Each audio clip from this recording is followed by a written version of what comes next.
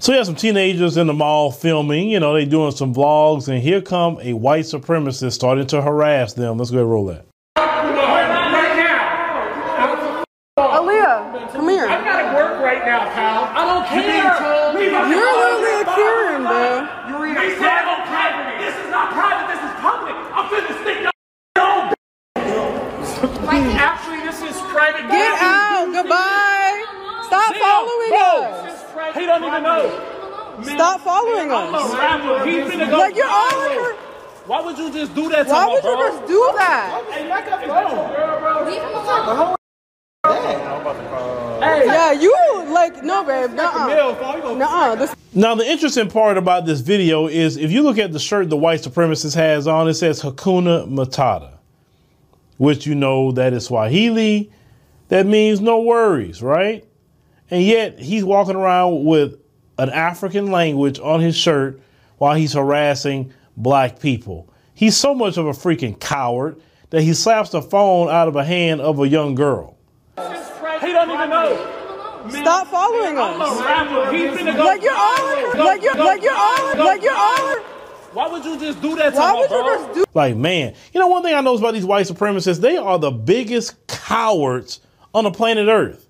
They like to attack women. They like to attack children. They like to attack people with mental illness. They never want to go straight up one-on-one with somebody that can match them. Have you noticed that? A win for a white supremacist is sneaking up behind somebody and snuffing them out. Like cowards. They are straight cowards. It reminds me of dogs. Well, you know, like if a dog, you know, they'll wait till you turn your back and then they'll try to go after you and bite you. That's how they are. Cowards. Not real men at all.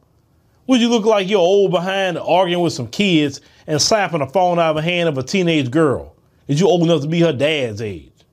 I hope that girl's dad finds you and handle you because you need to be. That didn't make a bit of sense. That mall don't belong to you. It don't matter if you work there, it don't belong to you.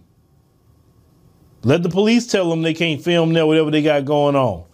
But these white supremacists, like I said, they're the biggest cowards on the planet Earth. I've never seen a group of people that feel so great at attacking women, people mentally ill, people sick, little children. I never seen people like that and still get some sort of respect. That's why I don't respect the white supremacists. I told you a long time ago, the white supremacist is what the Bible speak of. You know, the devil himself. That's why I always say that, because only a devil will be proud of the things that they do. But let me know what y'all think about, you know, with these children here. Like I said, watch your children when they go to the mall. Like I say, these white supremacists, they be lurking around. Especially be careful on weekends as well in certain places, because that's when these, you know, white supremacist domestic terrorists like to strike.